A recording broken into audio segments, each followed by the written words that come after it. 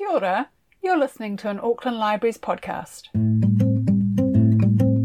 Welcome to the Heritage Talks podcast, bringing you the best in local and family history from Aotearoa New Zealand, the Pacific and beyond. Your heritage now.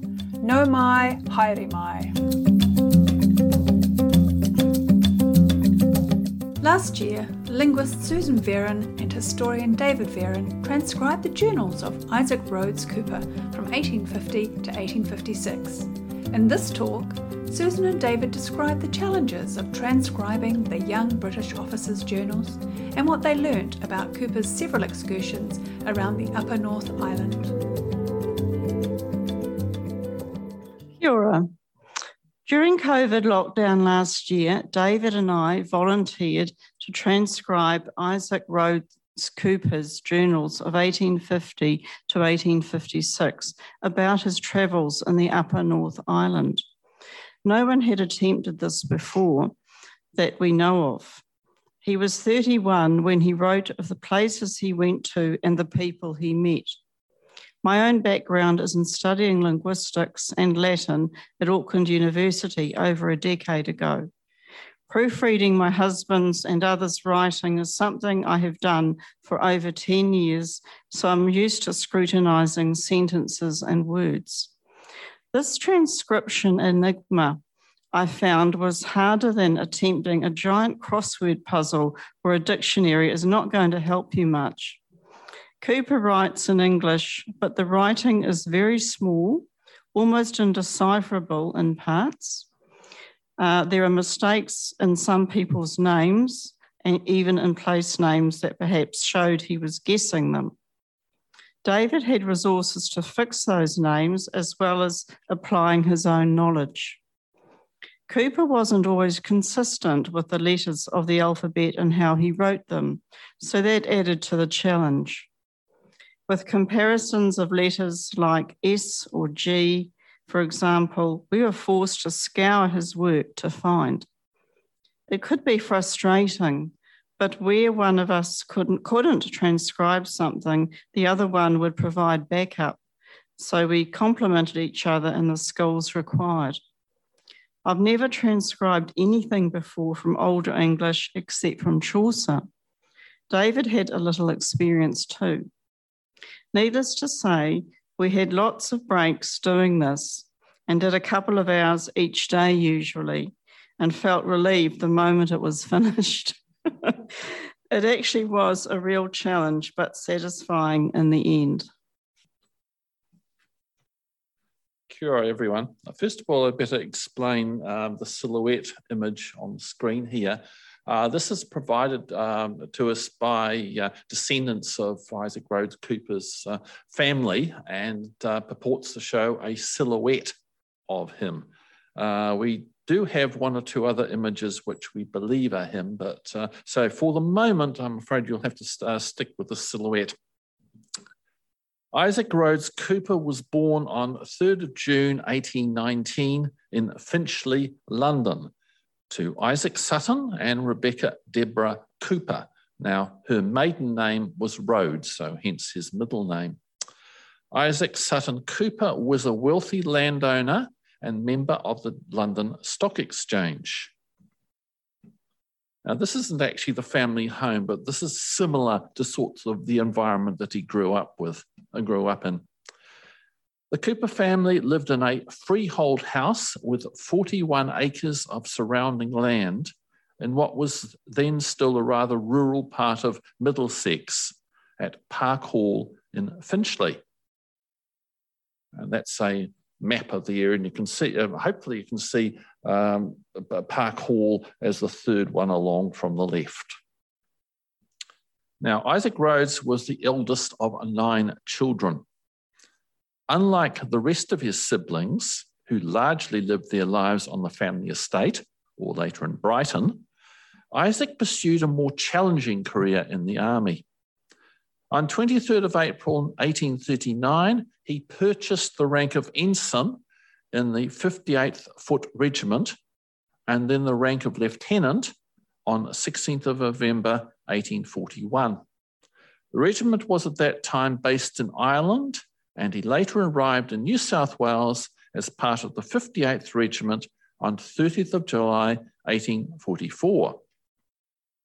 Now, this particular image, as you can see, courtesy of Auckland War Memorial Museum, this is a free download, and this shows officers of the 58th Regiment. It says 1845 to 1859, but I'm dating this early 1856 or 1857, and Colonel Wynyard is the gentleman on the lower centre. And after consultation with at least one of the descendants, we believe that the person who's sitting on the left-hand side there is Mr. Cooper.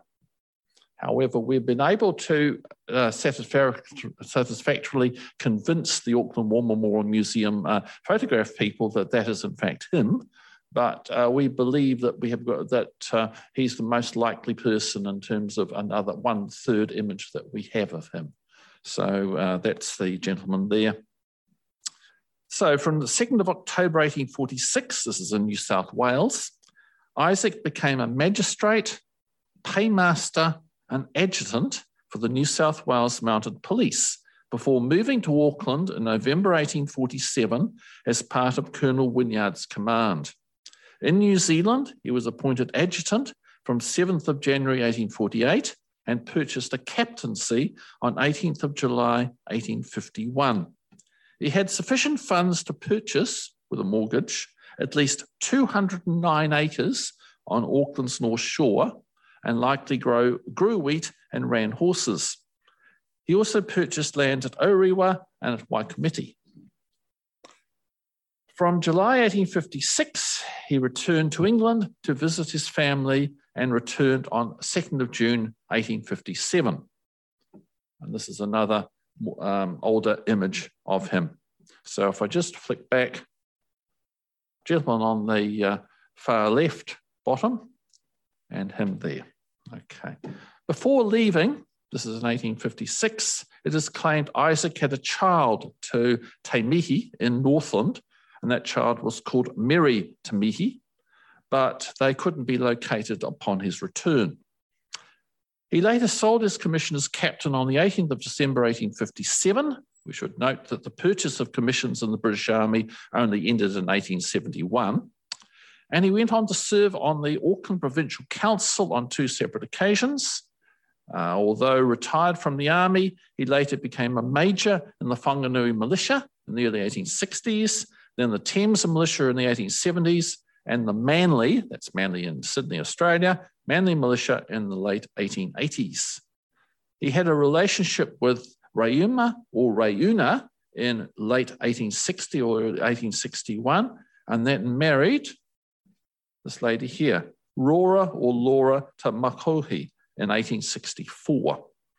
After her death in 1875, he went on to marry Sarah Alexander in 1877. Sarah died in 1888, and Isaac Rhodes Cooper died in Sydney in 1889. So that just gives you the background, if you like, to the man whose journals we are going to be talking about. Now, the manuscript itself. Auckland Library's records note the item was donated in August 1940. But when it was donated, it was called Mr. Cotier's Diary. Goodness knows where that came from, but that's how it was donated. And it was donated courtesy of a F.A. Strong of 52 Ponsonby Road, Ponsonby. Now, we cannot try to locate who this Mr. Cotier is. It may have written the diary, and we cannot locate Mr. Strong of 52 Ponsonby Road. And the other point was there was no authorship acknowledged in the text of the journal. So it actually came down to some more recent library detective work by process of elimination to actually confirm that Cooper is the author of the journal. Now, if you look at the physical journal, and you can look at a copy of the original journal on Auckland Library's website, there's a reference to a Jack Heraghy, H-E-R-A-G-H-T-Y. I'm not quite sure how to pronounce that, but yeah. On the inside covers, now we can't trace that one, and a reference to travelling from New Zealand to Sydney. Now, this may be from 2nd of June 1880, when Cooper left for there permanently with wife and 2 of his 3 children. The manuscript provides accounts of journeys taken in New Zealand during the years of 1850 to 1856, and commences with, while quartered in New Zealand from 1850 to 1856, I took several excursions into the country, and having kept journals of these excursions, I propose making a deposit of them in this book, that is the manuscript. As these journals were only kept in pencil, they are likely to become obliterated. Thus, the journals themselves, the final journals, would like to be compiled in late 1856 or early 1857 when he was in England. Now, those journals are actually in 7 parts. Part 1 covers a journey from Auckland to the Manukau Heads of 13th to the 16th of March 1850. At this time that Cooper is with Colonel Wynyard and others. There's a visit to Cornwallis and Karamakahape, and it provides brief details on the earlier settlement there. Part 2 covers Auckland to the Bay of Islands, and this is 24th of June to 5th of July 1850, again with Colonel Wynyard and other officers, and also a daughter of Pomare, who was returning from a visit to Whanganui. Cooper refers negatively to trading missionaries, and as my wife will cover sooner, that his brother was an Anglican clergyman back in Brighton. Part 3 covers Auckland to Taupo by the Waihu, East Coast Lakes, and back by Waikato. And that's that image there. Now, top left, we have Auckland, the Auckland Isthmus. If you're wondering what little yellow bits are, they're actually just to note the day-by-day progress through, and you can see he moves over to the Coromandel Peninsula, over to Makatu, comes down through Rotorua, and eventually ends up in Taupo down the bottom here, and then slowly makes his way back up. And of course, it should be noted that one of the things that when you're a British officer is that you learn how to draw. So you can draw the battlements or whatever fortifications that you're about to storm. And you also learn to draw maps. And so we have an example of his work here. Now, this journey was from the 30th of November to the 31st of December, 1850. And he did that with a captain and Mrs. Russell. She's husband, wife, and they travel on foot, by horse, or on waka. And it should be noted that this particular journey takes up 60% of the total journal itself. So 60% of the total journal is taken up by this particular voyage. Now, part 4. Remember in part 3, part 4 is an expedition to Kaipara to assist the crew of the French ship the Alamein, which had been wrecked on the Kaipara coast on the 3rd of June, 1851. So this particular journal covers the period 16th to the 24th of June, 1851, and it should be noted, it's quite a short description, and the Cooper has a minor role in that. Now, part 5, we're covering Auckland to Rotomahana, another inland journey, and this one was returning via the Waikato, and that one took from 3rd to 30th of January 1851. So you can see he does these things on his summer holidays, with Lieutenant Chesney of the Royal Engineers and others. Part 6 covers the voyage from the Auckland to the Whanganui River by Waipa and the interior, and back to Rotoahi, Taupo, the lakes, East Coast, Thames, and Coromandel. Fortunately, there's no map for this. That covers the period from 4th of October to the 20th of November, 1852, and this time he's travelling with Major Hume and Dr. Thompson. Now, at this point in time, he's still a lieutenant, or until part 6, he becomes a captain. However, there's relatively little detail regarding either of the last 2 journeys. That's the one from Auckland to Rotomahana or the one to Auckland to the Whanganui River. but parts are summarised in the book he later wrote. And that book was called The New Zealand Settler's Guide, a sketch of the present state of the 6 provinces with a digest of the Constitution and land regulations. This was published in London in 1857 by E. Stanton, and it was published basically to induce settlers to come out to the new colony of Aotearoa, New Zealand. Now, there's a personally annotated copy of this New Zealand Settlers Guide at the State Library of New South Wales, and hopefully we can visit that at some stage soon and see what he may have updated and changed, because we understand there are some noted annotations. Now, Susan made a comment about my being able to find out names and places, and that was very much helped by 2 comparative accounts of similar visits to the northern half of the North Island by other Pākehā travellers, and both helped immensely, as I said, particularly when trying to track down the place names. Now, the first one of these is by a G.S. Cooper, as opposed to an I.R. Cooper, and there's no family relation here. And he gave a detailed account of an official government visit, which was reproduced in the Journal of an Expedition Overland from Auckland.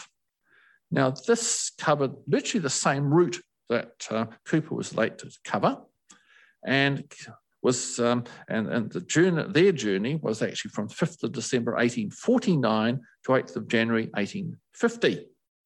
While not published until 1851, it was serially published in Te Karere Māori, the Maori Messenger, from 15th of August 1850 to 14th of August 1851. So obviously it was spanned out quite a bit. And just to note that Cooper's visit to Taupo was, of course, the following summer from that. Now, the second of the 2 is it was written by Alexander Kennedy, and he wrote a publication called Notes of a Short Tour into the Interior of the Northern Colony of New Zealand. Now, this predates Cooper again, but was not published. It was published in the New Zealand newspaper, but not separately until 1852. But at least we can say that Cooper had access to both G.S. Cooper's and Alexander Kennedy's text. So we're still at part 6 in terms of the journals, and we come to part 7, which is actually the shortest of all the parts of the journals. And this part 7 covers the period from 1853 to 1856. So although it's quite a long period, it's quite a short piece in the journals. Cooper was employed farming on his land on the North Shore and travelling about the Northern District. From August to December 1855, he was sent with his company to Taranaki. Now, there's not much detail on that. It's just basically he goes to the Taranaki with his regiment. And from 14th of July 1856, he travels from Auckland back to England on the vessel, the Prince of Wales. Now, the fact that he travels on the Prince of Wales, this enabled his identification as the author. It's interesting, though, that a large part of the diary of that voyage is actually not Cooper's diary. It's actually that of a son of Sir Frederick Whitaker. Now, his son was called Fred and was travelling to England with Cooper and was to be educated at Marlborough and Westminster public schools. He was later called to the bar of the Inner Temporal in 1868, in London, of course, but following financial difficulties, he committed suicide here in Auckland in 1887. Now, Susan was talking about the process we went through to transcribe the journal, and just to reconfirm that there was, over the first COVID lockdown in 2020, and Susan's linguistic skills really made the difference. As Susan says, Cooper's writing was difficult to read, and we bounced our versions off each other. And she will now outline elements of his writings and explain attitudes that he picked up through the transcription.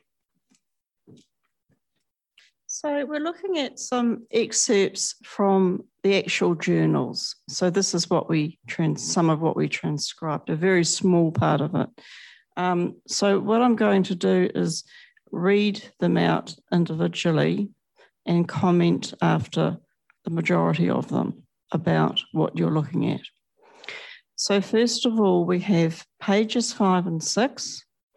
The morning being fine and wind more favourable, we again started in our boat, and after a favourable journey through the intricate Manukau, we arrived at Karangahape. Now, on his journey in 1850, Cooper arrives with his group and is clearly enjoying the travelling experience. He uses the word favourable twice, not the best way to write an adjective in the same sentence in repeating it. However, they arrive at a kainga, or unfortified Maori settlement on the west coast of Auckland. Then we come to pages 7 and 8. But up to 1853 or 4, the demand, supply crossed out by the author, has been sufficiently supplied by hard labour in the more immediate neighbourhood of Auckland. We're talking here about timber. He originally writes the sentence with supply and supplied in the same sentence. Not the best English, but he recognises that and changes supply to demand, so he is self-correcting. Did he think someone would one day read this? Now, page 20, commander of the brig to pull up the Kerikeri River on our way to the Waimate. The Kerikeri is situated about 4 hours pull from Wahapu, or about 9 miles from the mouth of the head, at which we found Mr. Kemp's station. Mr. James Kemp is another specimen of a trading missionary. He has built a fine stone store at the head of the Kerikeri and done well for himself, but neglected his missionary duties. A younger brother of Cooper was a vicar in Brighton, England, and it is interesting that he refers to Kemp in this way. Then we have page 23. The distance from Kemp's station to Waimate is about 10 miles. We crossed a stream, but the road is reasonably good.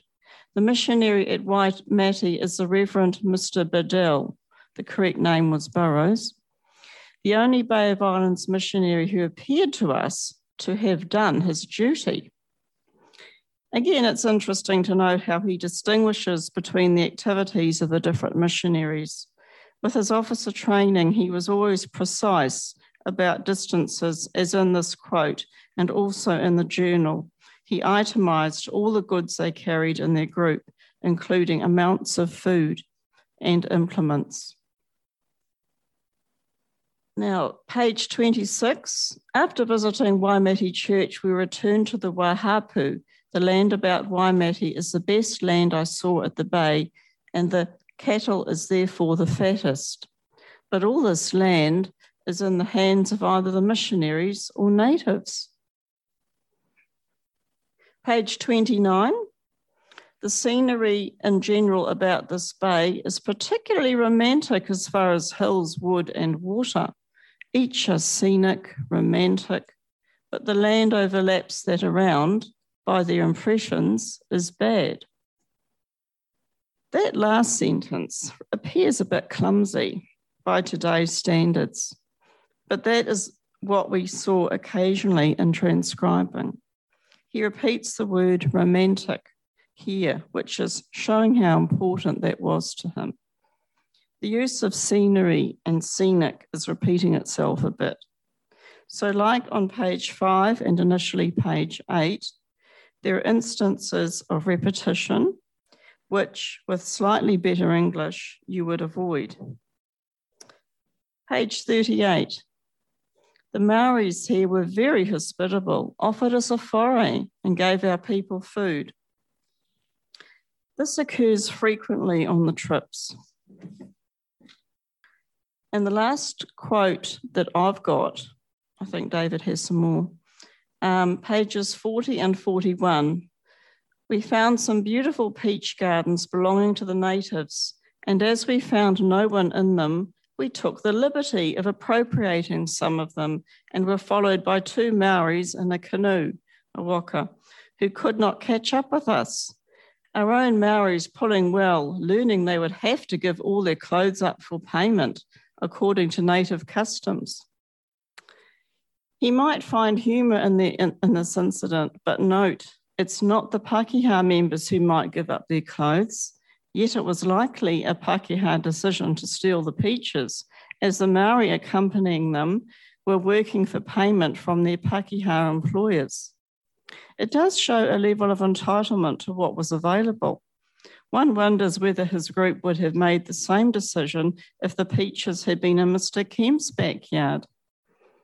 When we look at the totality of these statements by Cooper, to him, New Zealand is a land of plenty, scenic, romantic, hospitable, very tempting to want land which he bought legitimately, run a business like the missionaries, or take peaches ripe for the picking. As just to confirm Susan's point about the diary, the tone of the journals, I think that's probably the better description, is generally descriptive of the local countryside, along with names of various people he meets, with unfortunately little further description. He does mention Henry Williams and James Kemp and the bioviolence. He mentions Archdeacon Alfred Nesbitt Brown at Tauranga. He mentions the Reverend Thomas Chapman at Makatu, and he mentions Deacons John Morgan and Benjamin Yates Ashwell in the Waikato on the return journey. But we don't get very much detail about them other than that.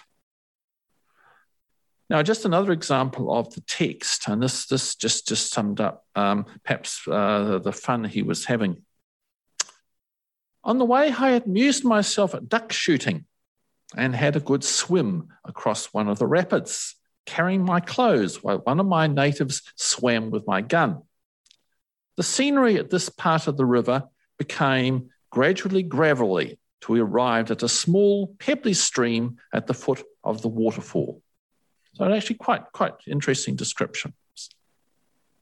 Now, this gives us three things here. We have his ability as a mapper, have his ability as a drawer of scenes, and also gives you an idea of some of his handwriting. And of course, that's what we use for the promo document we use, because it just nicely brought those three things together. When I was looking through some of the other images that he'd written, some of them I had to figure, well, his pictures of geysers particularly, it took some imagination before I actually figured out that that's what he was talking about, rather than some columns sticking up in the air. But nevertheless, so this area denotes the Makatu Rotorua area. And of course, at that time, pink and white terraces, and that's before the Tararua eruption. Now, he describes them in part as follows. At Rotomahana, in a small camp, and may be seen all the wonders of the volcanic districts of New Zealand. Here is everything to cause wonder and admiration to the traveller.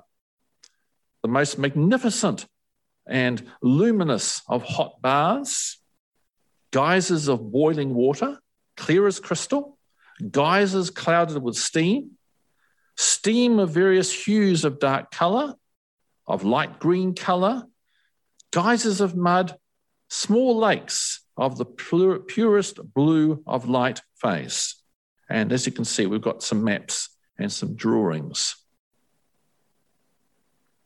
And that's another one of the Rotorua area. So again, we've got his ability with maps and the handwriting with which we needed to deal. And of course, I used a highlighter to pinpoint some of the names. Some that then enabled me to go back to some of the contemporary maps and more recent maps to actually pinpoint what he was actually trying to say in terms of identifying different parts. Now, Rangiwawhia, which is near Tawamutu in the Waikato, is described as, quote, with a well-built church and good school at which from 40 to 50 half-caste children are being educated at the small end of the scale. The Maoris around this district have built 5 mills worked by water power. We observed several natives at work for ploughing with horses and bullocks. Indeed, they appear to be well acquainted with all sorts of farm work. And as before, all these comments are from late 1850. Maori are variously referred to in the text as natives, Maoris, plural of course, and one as an old savage. And that particular person was one that Cooper claimed overcharged them for use of a horse, and then the man demanded it back before time. But most of the time, well, almost exclusively, he's referred them to either as natives or Maoris. Now, there's also a description of a Pākehā Maori. Now, I think you understand what that is in the phrase of, in the sense of a Pākehā who has adopted Maori ways and is actually living in Maori communities, likely has taken a Maori wife, has children with a Maori wife. And he goes on to call it a species of runaway sailors who settled in New Zealand before it had English government, and notes the fact of a Maori wife. And the particular one he's talking to is Mr. Randall. And he says, paddled to Mr. Randall's on the Waikato. Randall is one of the last species of the old Pākehā Maori. The old villain has some pretty half-caste daughters, one of whom we were told he had lately sold to a Maori, against his will, for a horse. Now note that he writes, we are told. And none of the other descriptions, and there are only very few descriptions of Randall I could find, actually make mention of that. So it's one of these things that, did that actually happen, or is this something that he's been told by someone else? I'll leave it up to you to come to a conclusion on that one, if a conclusion can be drawn. Generally, Cooper valued Maori fighting skills and acknowledged their ready adoption of new agricultural technologies. And again, don't forget, this is Aotearoa, New Zealand in the early 1850s. Aotearoa, New Zealand is still majority Maori population. And it's not till the end of the 1850s that leap from a minority to a majority of the inhabitants of New Zealand are Pākehā. So this is in a society where Maori are still the majority. Over the years, Cooper had at least 4 Maori partners with children to 3 of these. Now, I've actually written, one of the other things that we did in lockdown was it enabled me to write some articles for instance, the New Zealand Genealogist. And if you want to follow up, this is from the August 2020 issue of that magazine, and I've actually written there's some more details about Cooper and the 4 identifiable Maori partners that he had. I've been in contact with at least one of the descendants of one of those Maori partners, but I was hoping that by publishing the New Zealand Genealogist, we might unearth some more of those as well. On the various journeys that Cooper has, he described being welcomed and treated with hospitality by the iwi he meets. And as Susan said, that's something that appears to be a common thing, that he's acknowledged as a British officer and a visitor, and is treated with courtesy for most of his journey through this part of New Zealand.